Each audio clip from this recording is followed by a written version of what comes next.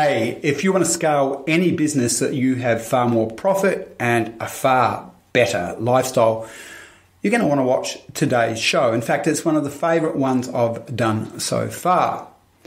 You're going to learn about a deep psychological block that stops many entrepreneurs from growing businesses that are scalable, that give them a lot of profit and freedom.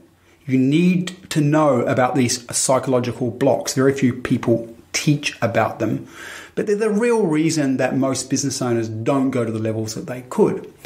In the show, I also suggest some strategies that I reckon are pretty decent for unblocking a business and producing scale very quickly, producing profit very quickly, and producing a far easier life for the business owner really quickly. Check it out. Hi, and welcome to this week's show. And I am really excited. I am working with Dave. I met Dave and his wife about a year ago, or a year and a half ago, and excellent people. So welcome, Dave. Thanks, Perry. Good to be here. So you've got into your business, which is a building business, in 2012. Is that correct? I started my first carpentry business in 2012, and then that progressed into my building company, which started 2015. Aha, 2015. And you have a plan to sell your business in, 4 or 5 years? Yeah, so it'll be April 2024. That will be my 40th birthday, and I figure that's a great little life milestone, and also one to celebrate a pretty big business milestone as well at the same time, and throw a great big party. So yes, that's the plan. And when you sell your business, are you going to go travel for 4 or 5 months, or what do you plan to do? I think it's going to be to sell the business. Definitely take some time off with the family. We took a year sabbatical, 2010, 2011, my wife and I, pre-kids, and it was honestly one of the best things we've ever done to date. And I guess that's driving me on this journey, that ultimate freedom again. And then once we get to that stage, we'll probably just look up setting a purpose-built development company or something along the lines of that, and just purely work with JV partners or just our own equity partners, and just do sort of speckies and everything like that going forward. Great, good, okay.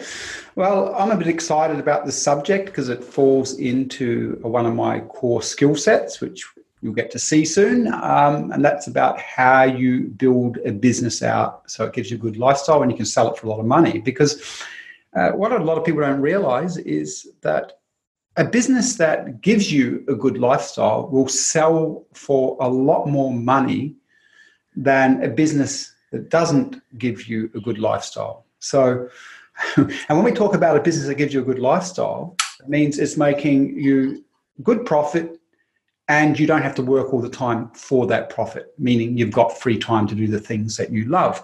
And so the core principle is, if a business owner does not, an investor does not want to buy a business that gives them a job. You get that, Dave? Yeah, correct. Right. So, and again, let's just get to the core of things. Most people, when they set up a business around themselves, and they end up having to do everything in their business. And then there are operational inefficiencies. Business owners get tired, burnt out, and because of the roadblocks and the operational inefficiencies, there's just not the profit that there can be when a business is set up to give a person more free time. That means that we've got to have systems and teams in place. And we'll probably be dealing with this a bit today, most people's mindset won't allow them to make that transition easily. So, Dave, Are you interested in getting more free time, more profit from your building business? Yeah, absolutely. Great. Okay. So we had a quick chat before we started the show, and you talked about one of your challenges is that you often don't have enough lead flow because you rely on word of mouth, and you'll be working on jobs often so you can't market, and then that lead flow means that you're quoting on smaller number of jobs. And how does that leave you feeling when you're quoting on like fewer jobs? Yeah, it's certainly anxiety provoking anyway. You could say it. It's very easy to get overwhelmed in those situations, especially when you're sort of allocating a lot of your focus and attention elsewhere, and then coming home and sort of expecting to push all that aside and put a fresh brain in and start doing those other tasks that certainly require a lot more thought process, because when you are doing those types of quotes and stuff like that, if in this game, if you miss something here or there, it could be the case of thousands, if not tens of thousands of dollars anyway. So wow, yeah, I hadn't even thought about it from that perspective, and I really get that. If you're on the tools all day, it's a very physical job, and then you're coming back and you're having to do quotes. It would be very easy. You're right to make mistakes. Yeah, absolutely. The other aspect with that, and I really get that, very important thing to take into account. It actually makes quoting dangerous, doesn't it, in some way, when you do it after hours, after you've worked all day?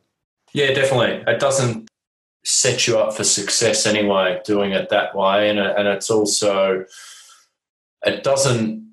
things are going to change because it doesn't give you that quality time anyway with the wife and kids and everything like that, because even if you do come home and block out an hour or two with them over dinner and bedtime and stuff like that, you do know it's sort of hanging over you to get to sit down and chip away at a few things. But no, it's funny you're saying that. So I was critiquing some copy for a one-day workshop that I'm going to be running up on the Gold Coast called the Freedom Formula, which is about building a business that runs separately from you.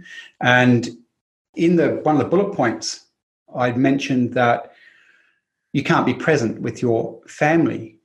And that's what you're talking about. It's like you've just got so much on when you build a business around you that when you're with your family, you can't be really there with them fully, because in the back of your mind, you've got to go, oh, I've got to get that done. I've got to get this done. Geez, I need to get that done. So, and then when you're doing those things, you're thinking, oh, I should be with my family, right? You can't be present. And when you are with the family, it's very, I guess, another difficult one is just switching out of that problem solver mindset anyway, and your tolerance certainly does get tested with the little ones, and that's when you really start beating yourself up sort of behind closed doors, because you'd snap sort of here and there and think, well, why are you carrying on like this? Because it's just completely unnecessary. Or the wife would come to you with X problem, and you just say, well, look, you need to do this, and it's solved while we're even talking about this. But I'm sure you'll have probably plenty of female listeners that would be... Yeah, they just want to be able to talk and have a chat. Exactly. And by the way, I'm just thinking as we talk, like, I know you, and I know you're just a profound family man. Your whole reason is, even for being in business, is to do this for your family. But, just the guilt that gets set up when you end up building the business around yourself and you're working too much, and just based on what you just said then, you feel guilty about not being the father and husband that you could be, right? Yeah, correct. Yeah. Just interesting that I've worked with a lot of female entrepreneurs, and they get that sort of guilt way more than the men do, because you can imagine a lady with children in your situation, right? The mother, She's running a business and she just feels guilty all the time. She feels guilty because when she's away from her children, she feels guilty about how she's treating her children. And when she's with her children, she feels guilty about not looking after the business or not dealing with the staff. They sort of, I suppose it's because of the mother nurturing load, but they really cop it emotionally when they've got a business built around them. And by the way, I just want to say, this is one of the reasons I'm passionate about teaching, about building a business to run separately from the business owner, because, this isn't what Dave and I are talking about. It's like, if you don't, it impacts your family life so greatly. So greatly. So, okay, that's great, Dave. Now let's just go to that core thing then. So we know that when you come back at the end of the day from working on the tools and you've got quotes to do, we already know that you're not going to be as good at it because you're tired. You're going to be grumpy. You're not going to be as good with your family. But also, you'll get pressed on margins in that way. So we're just going to talk about that because, again, key principle, if you're working on the tools, this doesn't just apply to a building business, it applies to any business. If the owner, if all their time spent up delivering off the back of their marketing, that means that when they're delivering, there's no time for marketing. Yeah, correct. Right, get it? There's no time for marketing. And then what happens then is lead flow is slower, way slower, and you can't position properly, which we'll talk about in a second. But, if you've only got 2 leads that you're doing quotes for, that in itself will cause anxiety, right? Yeah, correct. Right. And then what that will also do is, if they want to crunch you on the margins because you don't have more deals in the pipeline, you're going to go, well, I have to take this. Because I can't have more deals you get me? Yeah. Right. So both those things start to set up anxiousness and you don't get what you deserve. Now, for those listening, Dave is a perfectionist. This guy is, he's one of those guys that just wants to do everything he does. He wants to do it 10 out of 10. Now, that's true, isn't it, Dave? Yeah, definitely. Yep. And that's part of the problem. We're going to get into this in a second, right? Because sometimes perfectionists become control freaks and they can't let go because when they do everything themselves, they know they can do it really, really well. And so it's scary to let go of that. Now, I'd say that's going on for Dave a little bit. I don't know for sure yet. We're going to go in and check, but let's just get to the key strategic principles. So, Dave, just conceptualize for a second this. Yep. You had a marketing partner, okay? Or you could be the marketing person, just regardless. No, we use a marketing partner. You have a marketing partner, and that marketing partner is out in the marketplace positioning your expertise constantly.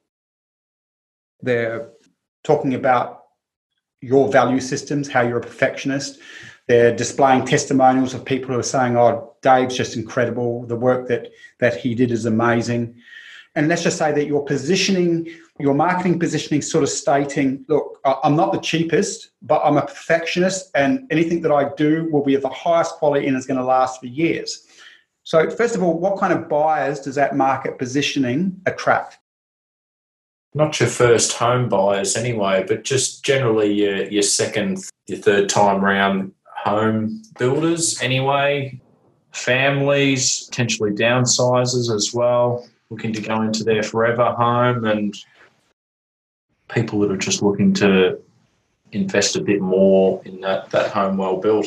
Great. So what we're seeing here is that kind of marketing position sets you up for quality buyers, not price buyers. Price buyers are more interested in price and quality. Quality buyers are interested in quality and will pay more for it, right? We agree? Yeah, correct. Yeah, okay. So just imagine you had that marketing partner who was positioning your business in that way, and you just worked on the tools 8 hours a day, 7 hours a day, 9 hours, whatever it is, with your team. And that was happening simultaneously while you were working, which means, right, that you might have, say, at any one time, let's just imagine, I don't know the building game well enough, but you may have, 30 leads at one time that you're quoting on. Yeah.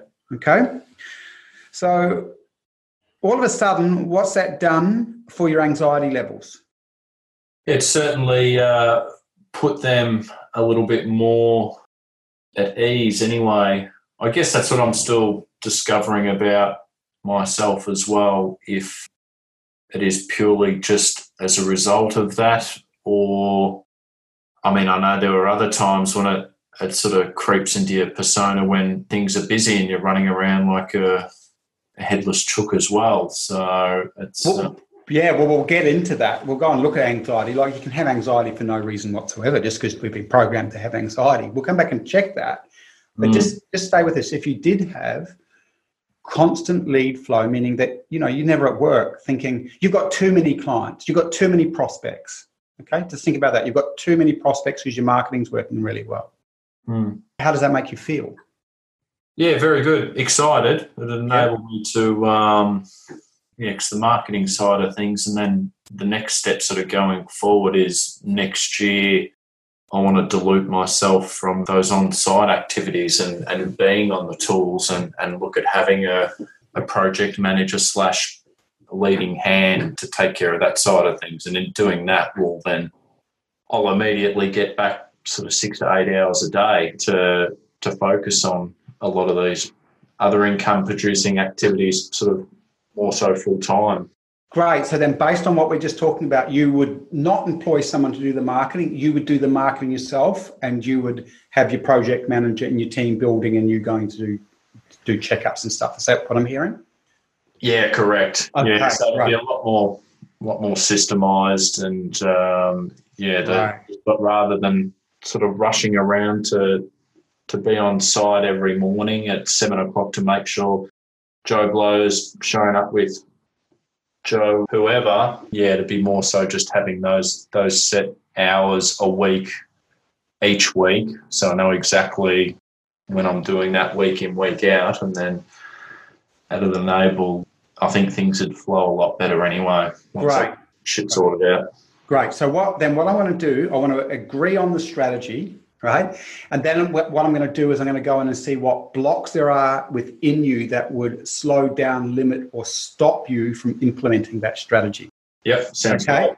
Okay, so I'm just going to stick with the key principle, and this is, I'm going to get your okay on it to the listeners and viewers as well. So key principle that I'm working with here is this, that first of all, if you're in your business and you market, and your successful marketing means that you as the business owner gets really, really busy, and therefore all of a sudden you can't market, that will impact your business greatly and your psychology, because you're so busy delivering that you can't market. And when you finish delivering, you go, oh, well, I don't have enough prospects. There's not enough lead flow coming in. And you rush out and you're marketing again.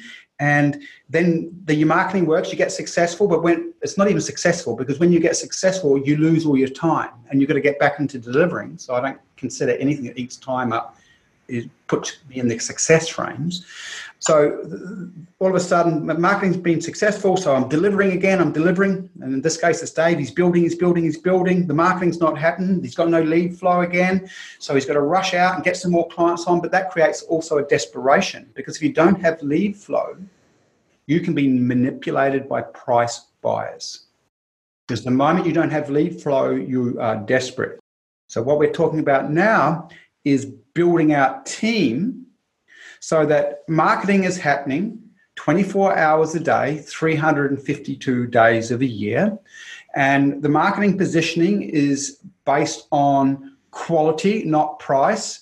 A lot of testimonial proving that, as an example, Dave is a quality producer. So he will attract a lead flow of buyers that aren't price orientated, are quality orientated. And because he's got a lead flow, what will happen that are quality buyers, not price buyers, all of a sudden he won't have the same anxiety. He'll feel really confident. He would have worked out his stats. So he'll work out might be 30% of leads come that he quotes, he gets. So there's a security in his income, and he can't be manipulated, because if someone wants to go for a lower price, he doesn't care.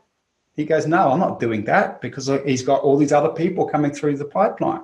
So in that, now, let's just move on from this, because there are way more advantages to this than might be immediately evident.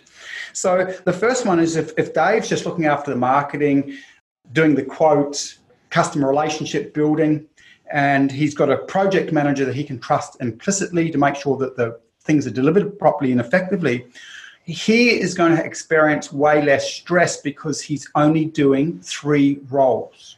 So if you only do 3 roles, and usually most entrepreneurs are only involved in 2 or 3 roles, those 2 or 3 roles you become a super expert at, and you don't do anything else. And what happens for the body mind is that when you just do those 2, 3 things, you do them really well, you become really expert at them, they become very easy for you, and that decreases stress in the body mind system.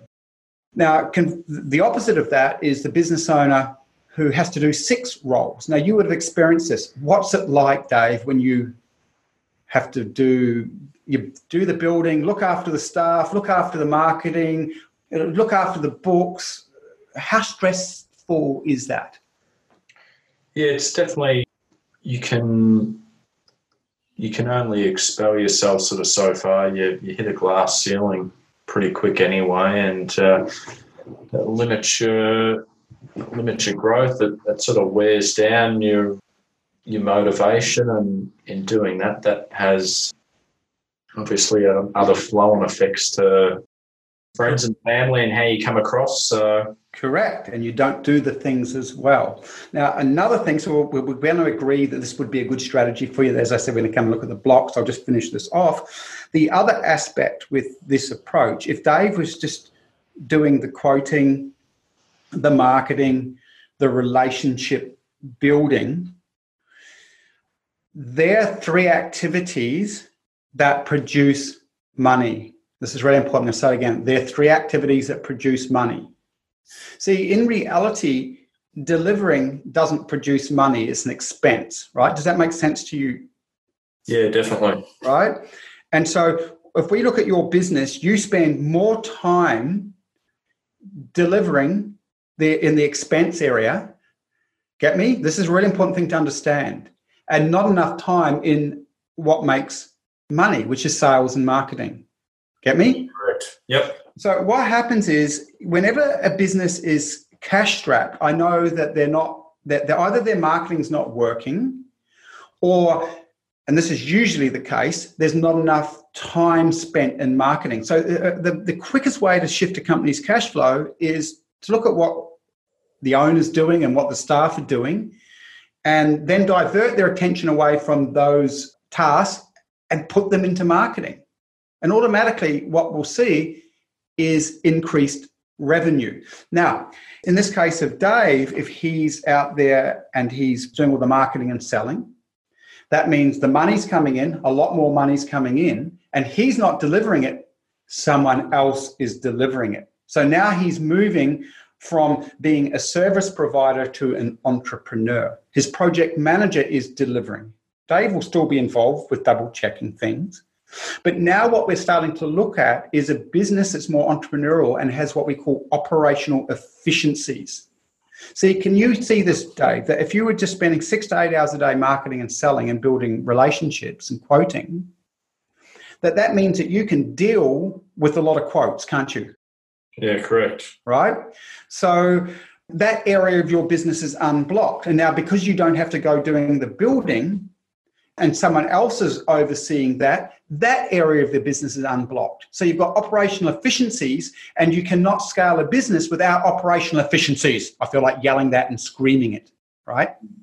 And this is the problem for business owners who are afraid, and we're going to get into that in a second, of building themselves out of all the different roles in the business. They're holding on for grim death, thinking, well, I can't afford to do this. I can't do this. I can't do it. I can't do this because of this, that, and the next thing.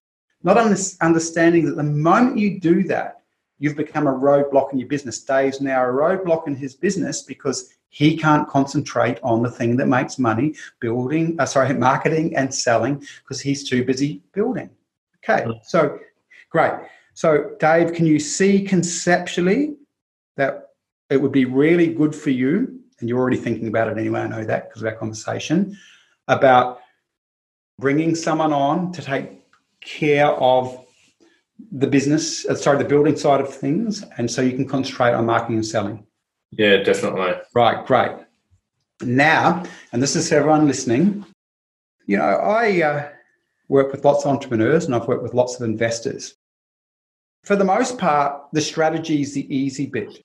Like what I've just said makes sense, doesn't it, Dave? Yeah, definitely. Right.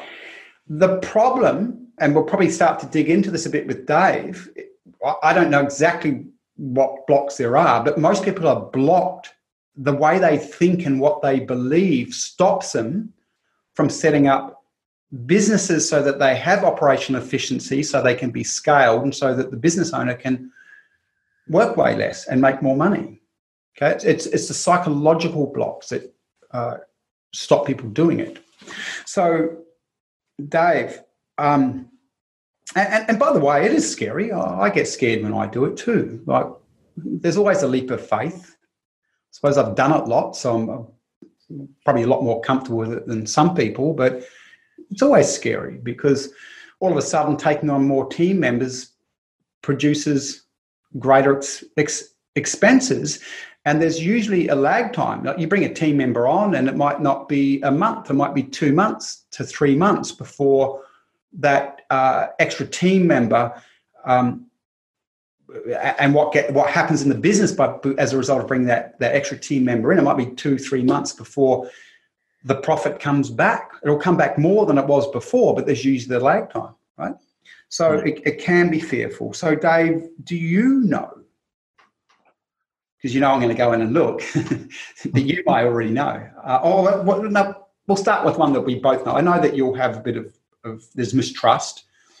It would be hard for you to trust team members, right?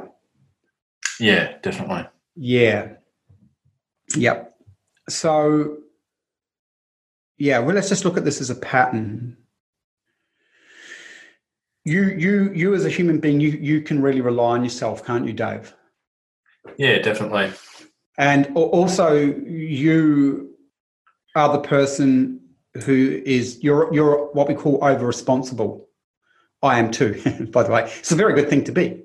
Meaning, you'll stand up if something needs to be done. You'll stand up and do it, won't you? Yeah, definitely. It's I guess it's just old school teaching, I guess. That's more than that. But it's a beautiful thing. I think it's good to be over responsible, but it makes you a good dad, by the way. But you'll go to step in and to solve problems. Solving problems will be something that you will just naturally start doing, right? Mm. Yeah. Yep. Now, I want to give you some breakthroughs, if we can.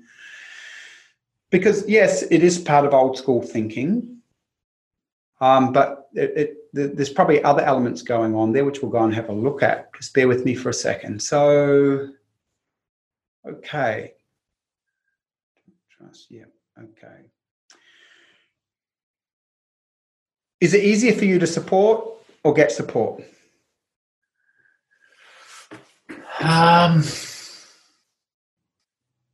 Support others as a business figure or get... No, just as a person in life. Are you the supporter or do you get support, or are you fairly well balanced with that? Yeah, probably pretty well balanced. Like I love the mentorship learning side of things, but then if there's group situations or something like that, like outside of work, and I don't know, it might be at the gym, for example, or something like that. There might be group activities or something going on. I generally have to try and take control then, because I prefer being in control rather than being told what to do in those scenarios. But Great. Okay, I love that. We'll get to that. The other thing then, so I do know this about you. I know that you will be like this. You are a person who learns things by doing, and you are capable of doing a lot of things well. Would that be true? Yeah. Are both those things true? That you learn by doing? Yep. Yep. Okay. So you are an I can person. Yeah. And you can do a lot of different things, right? Yep. Yep. Now, I'm going to say right now, by the way, I was that in my past. I still am that. But I just don't do that anymore. Mm. Right? Before I go where I'm going to go, so someone that's got a narrow skill set, they're not I can people. They've got their narrow skill set and they're hopeless at other things. Okay? Yep. You know that type of person? No, not at all. You don't know people like that?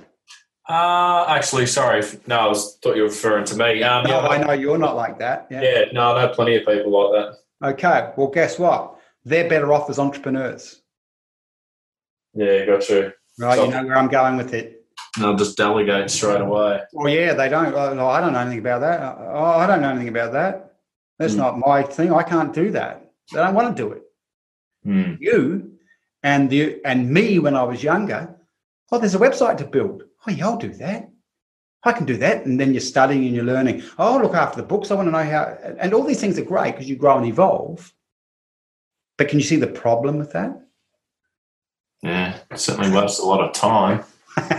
Wastes a lot of time. So if we come back to what we were saying before, if you had 3 roles and the 3 roles to concentrate are marketing and selling and building relationship, which is all part of marketing and selling, that's where the money comes from. And being good at bookkeeping, being good at anything else in your business, well, you've got to have building expertise because that's what you get where I'm going with this. Yeah. That just takes you out of the things that you should be doing. So I can people will do things themselves and they build themselves into every activity in the business and therefore they don't build team. And because they don't build team, their times are taken away from the high dollar productive activities, marketing and selling, and there's less cash flow in the business, right? So you get the madness in that. Yeah. All right. Where if you were just a really good builder, then what you would have is you'd go, well, I'm no good at marketing. I'm going to bring in someone to do the marketing. Oh, and I'm no good at the books. So I'm going to bring some administration. I'm going to bring someone to do the books. Okay. Yeah. And once you do that, you've got operational efficiencies because you're doing what you're already good at. They're doing what they're already good at. And the other person's doing what they're already good at. And you've got someone that's marketing all the time. Now, what you'll be doing in your future is you'll be doing the marketing. And you'll be good at it because I think that's something that would fall within your skill set. But you'll have to let go of the I can. Yeah. Does that make sense? Yep. Yeah. Now, so I can people, just so you know, that's a dangerous thing to be because of the things that I've just pointed out.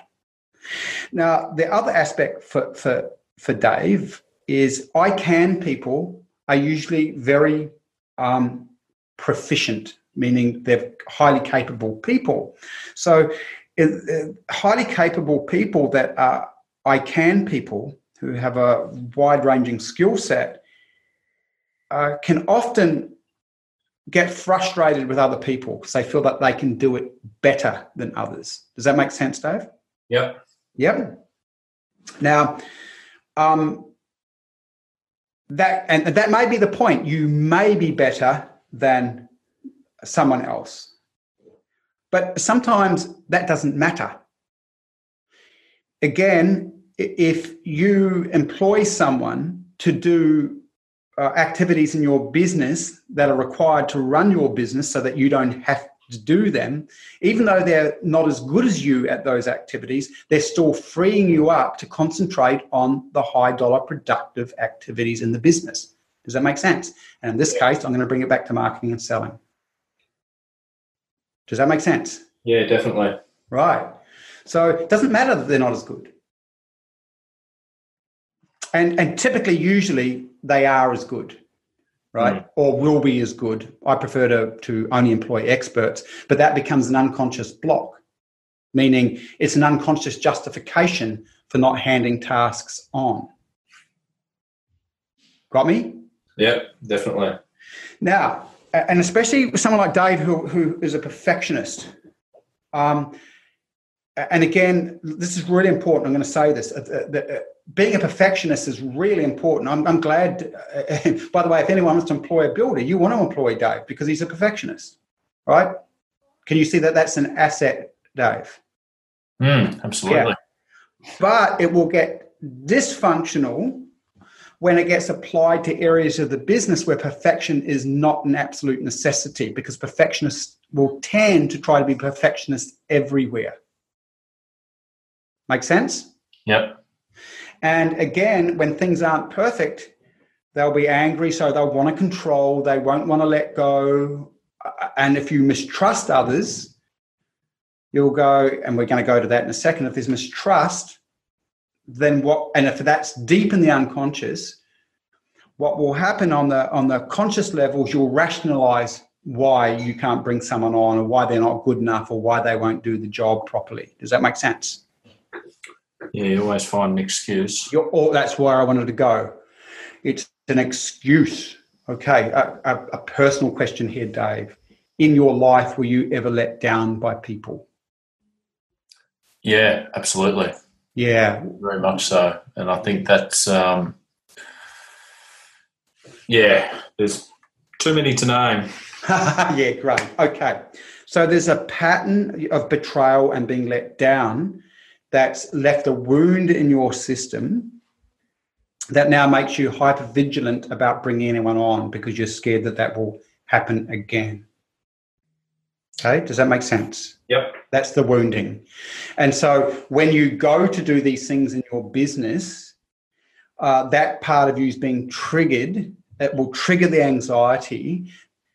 A lot of people wouldn't connect to it. They wouldn't know that it was mistrust being triggered. And then they'll rationalize why they can't bring the person on because they don't want to have to deal with facing their own inability to mistrust. But you'd have to deal with that right at its root core. Why don't I trust? Okay, because if it's brought out of the unconscious, it's made conscious, you can now see, I don't trust that person. That's the real reason I'm trying to avoid bringing them on. That's the real reason I'm saying they're not good enough. Does that make sense? Because then you get really clear about the problem. The problem's not in them at this point, it's in you. Make sense? Yeah, definitely. Right. And then, because if we're projecting that people can't be trusted, we'll keep finding reasons why they can't be trusted. We won't commit to bringing them on fully. We'll be suspicious of them. But if we can see that the trust issue is ours based on past wounding, then we go, I'm thinking this way about the person because I don't trust them and I don't trust people. So how do I find out whether they are trustworthy? That would be the next question. And then another question after that would be, well, okay, I found out because past performance usually equals future performance, so it's fairly easy to find out whether someone's trustworthy. Okay, so I've done a lot of ringing around and double checking, and this person seems amazing. Okay, now you've still got mistrust in your system because the wound hasn't been healed. So the next phase of that would be, okay, so they look trustworthy. I'm still really afraid because of the wounding in my system. But how do I protect myself now? Okay, so I'm going to bring them on and I'm going to minimize the roles that they do for 3 months. I'm going to give them roles that if they stuff it up because they're not trustworthy, I'm not going to cop it too much. And over those 3 months, if they're able to do those restricted roles really, really well, then I'll start giving them bigger jobs where if they don't do it properly, I'm going to get more of a whack. But because of that 3 months, I know that they're perfectly okay for that job. Does that make sense? Yeah, absolutely. Okay. Now, by the way, you get it rationally because you're a smart man. That doesn't happen until the mistrust is surfaced out of the conscious into the unconscious. You can see, it's me. It's my story. So let me find out whether this person is trustworthy or not, right? You see the difference? Yeah, right. Definitely. Now, there's one other thing that I want to go to, and I have picked this up in you. It's funny, I worked with a guy yesterday. He's just sabotaging his business left, right, and centre because of this. He comes from a very rural background. We're man, right? We're a man. And what I've observed is that this particular guy, he doesn't see the opportunities that make things easy. Okay, he tends to be attracted to hard work, and people listening, that until you understand psychology, you just may not get this. But we see things through the lenses of our beliefs. So we've got belief systems, and we look through those belief systems, and we only see things that align with those belief systems. So anything outside of those belief systems are not seen. This is confirmation bias is one name for that, that will support that. The reticular activating system, where we see things that are in line with our beliefs. And we exclude information that doesn't support our belief structures. Okay, now you'll see where I'm going to go with this. So Dave, there's almost a manly sense of pride. Now, I'm not saying you're carrying this consciously, but it's definitely in your family line. Okay, it's like, why would you get anyone else to do something? Just do it yourself. Why would you get anyone else to do it? Well, what's wrong with you? Just do it yourself. A pride. This is just how it is. Does that make sense to you? Yeah, definitely. Right. So we're going to run a scenario. Actually, this is going to work. There's two things on a whack, because I'm aware of time. We'll go soon, but I just want to whack these two things, and I think we can do it this way. Mm-hmm. Okay. So just go back to your childhood and just imagine some neighbours had home help. Home help did the gardens, cooked the meals. What's everyone saying about them?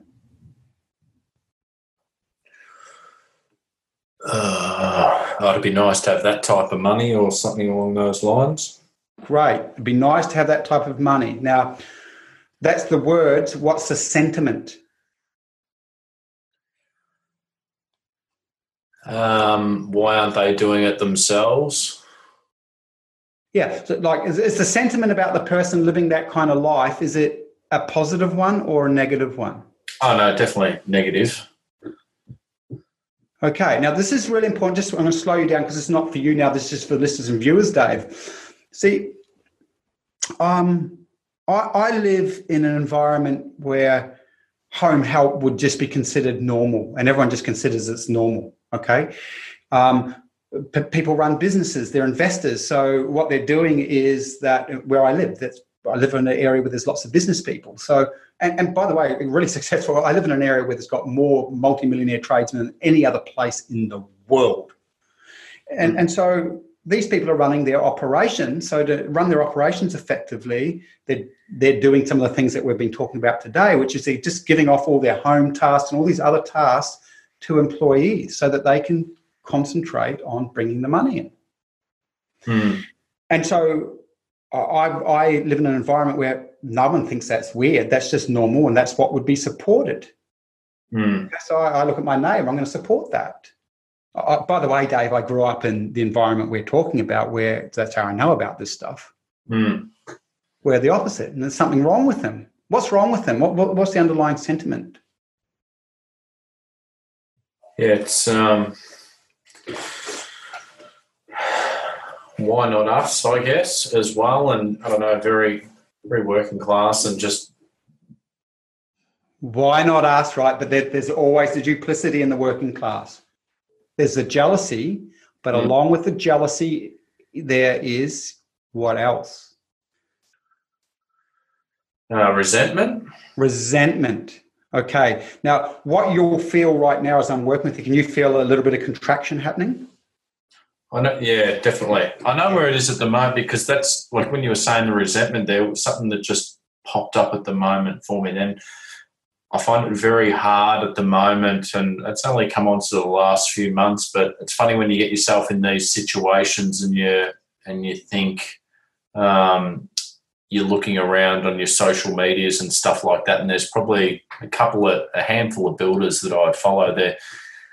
They're similar age to me, but in saying that, they started their journey probably 5 years before me, and they're just going absolute gangbusters. But my wife's very good at leveling me and saying, well, look, you'll be probably doing 10 times the homes that they are in 5 years' time, and you've just got to give yourself a chance. But it's very hard not to get caught up in all that side of things. But I speak to a couple of them here and there, and it's funny, you compliment people and say, well, look, congratulations, you're doing some great things online, and I really admire what you're doing and keep up the good work, but you never get anything back. It's like, I don't know if that's whole sort of male bravado thing or whatever, but yeah, people don't take compliments too well. But I mean, I know if someone said that to me, like I'd be over the moon for a week or something after it.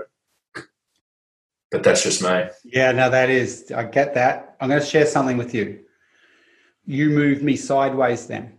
Okay. Now you didn't mean to, so I'm going to come back to it. I heard what you said, but what was going on is I'm working with you around a pattern that you're not fully wanting to see. You moved out of the pattern and took it sideways. Does that make sense? Yeah. Which is why you were feeling a bit contracted. Yeah. Okay, so we're just going to come back to this. So just bear with me. Go back to your childhood. If someone in the area had home help in the way that we just communicated, mm-hmm. people were jealous and resentful. There's hatred with it.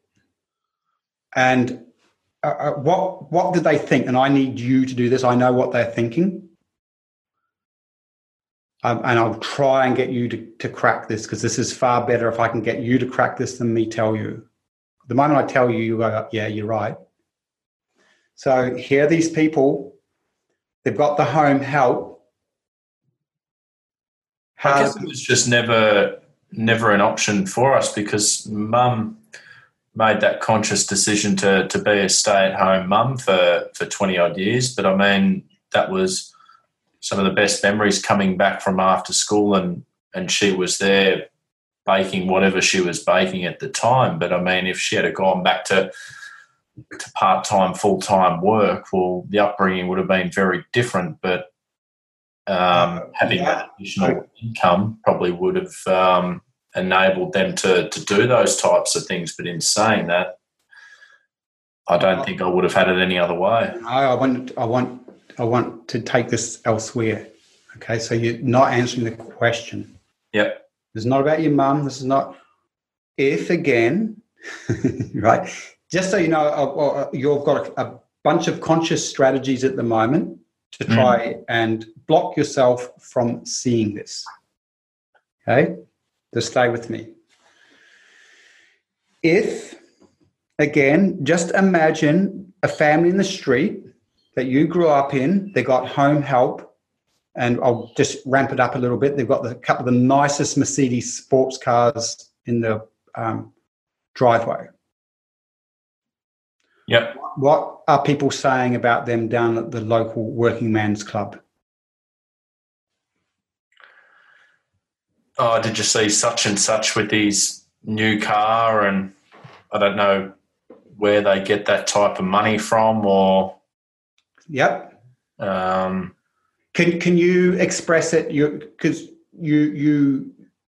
you express it emotionally? The tone of that. I don't know where I don't know where they get their money from, or is it I don't know where they get their money from? Oh, it'd be exactly that. Thank you. So just watch what I'm voicing, and you're not. I don't know where they're getting their money from. There's a derogatory tone. And what else do they feel about that family? This is really important. Well, they definitely resent them, but they also portray that that's not normal. No, okay, it's not normal. This is where you're getting closer.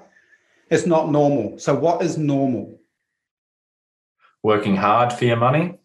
Thank you. You're now closer to the truth about what's going on deep unconscious level for you. You work hard for your money. So I'm going to do it. As soon as I say it, because I'm just aware of time. As in for me, how dare I employ anyone else, whereas I should just be doing it all myself? That's in your unconscious. That's exactly one of the blocks in your unconscious. Correct. Okay, but just stay with this.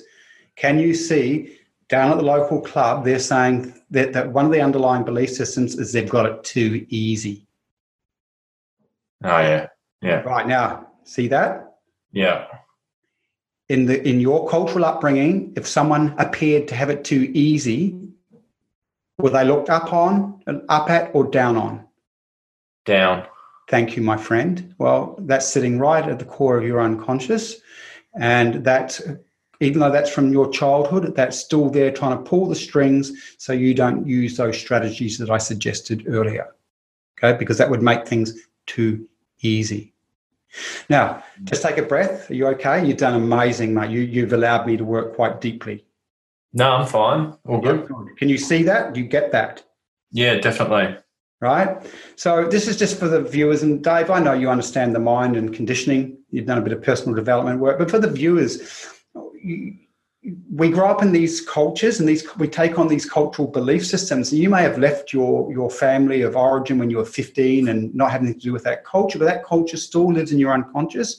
And if you want to be a successful entrepreneur or investor, you've got to investigate how much of the belief systems from those cultures that you grew up in are still impacting your choice making as an entrepreneur today. That means you've got to go into the unconscious areas that you don't know about yourself. You can see what I'm trying to do with Dave, get him to see things that he's not fully seeing. I mean, that's one of my specialized trainings. I help entrepreneurs see what's in their unconscious.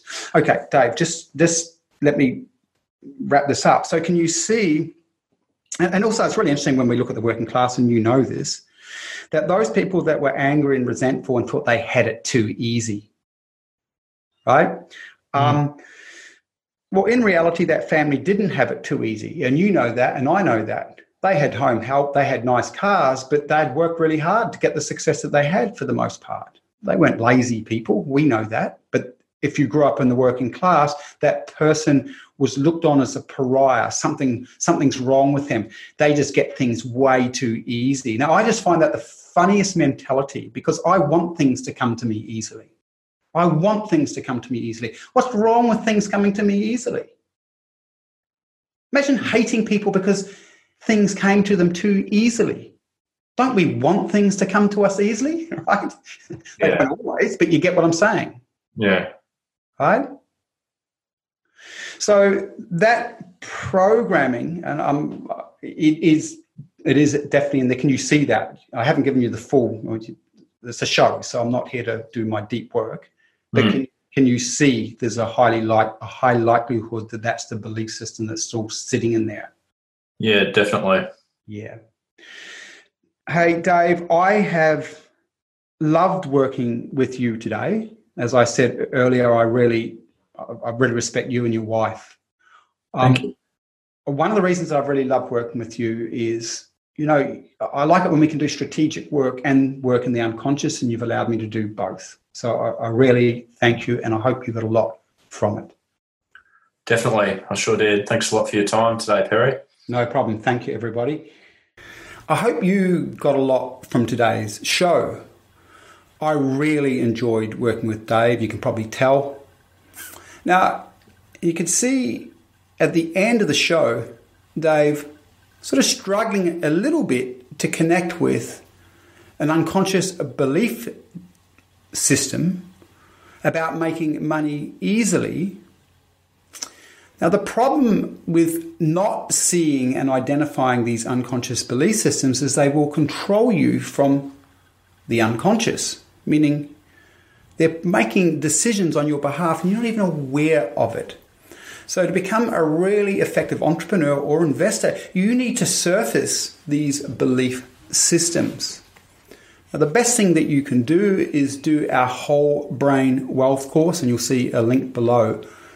And it will really get you on the path to becoming a highly effective entrepreneur who's free of belief systems that undermine success. The Whole Brain Wealth course is absolutely amazing. There's no course like it. It will really help you see every unconscious belief system that you have in relationship to business, wealth, and power. So go check it out. Or alternatively, come and do a breakthrough workshop with me and one of my coaches, and we will help you see the blocks that are happening for you. Again, you'll see the link below. Catch ya.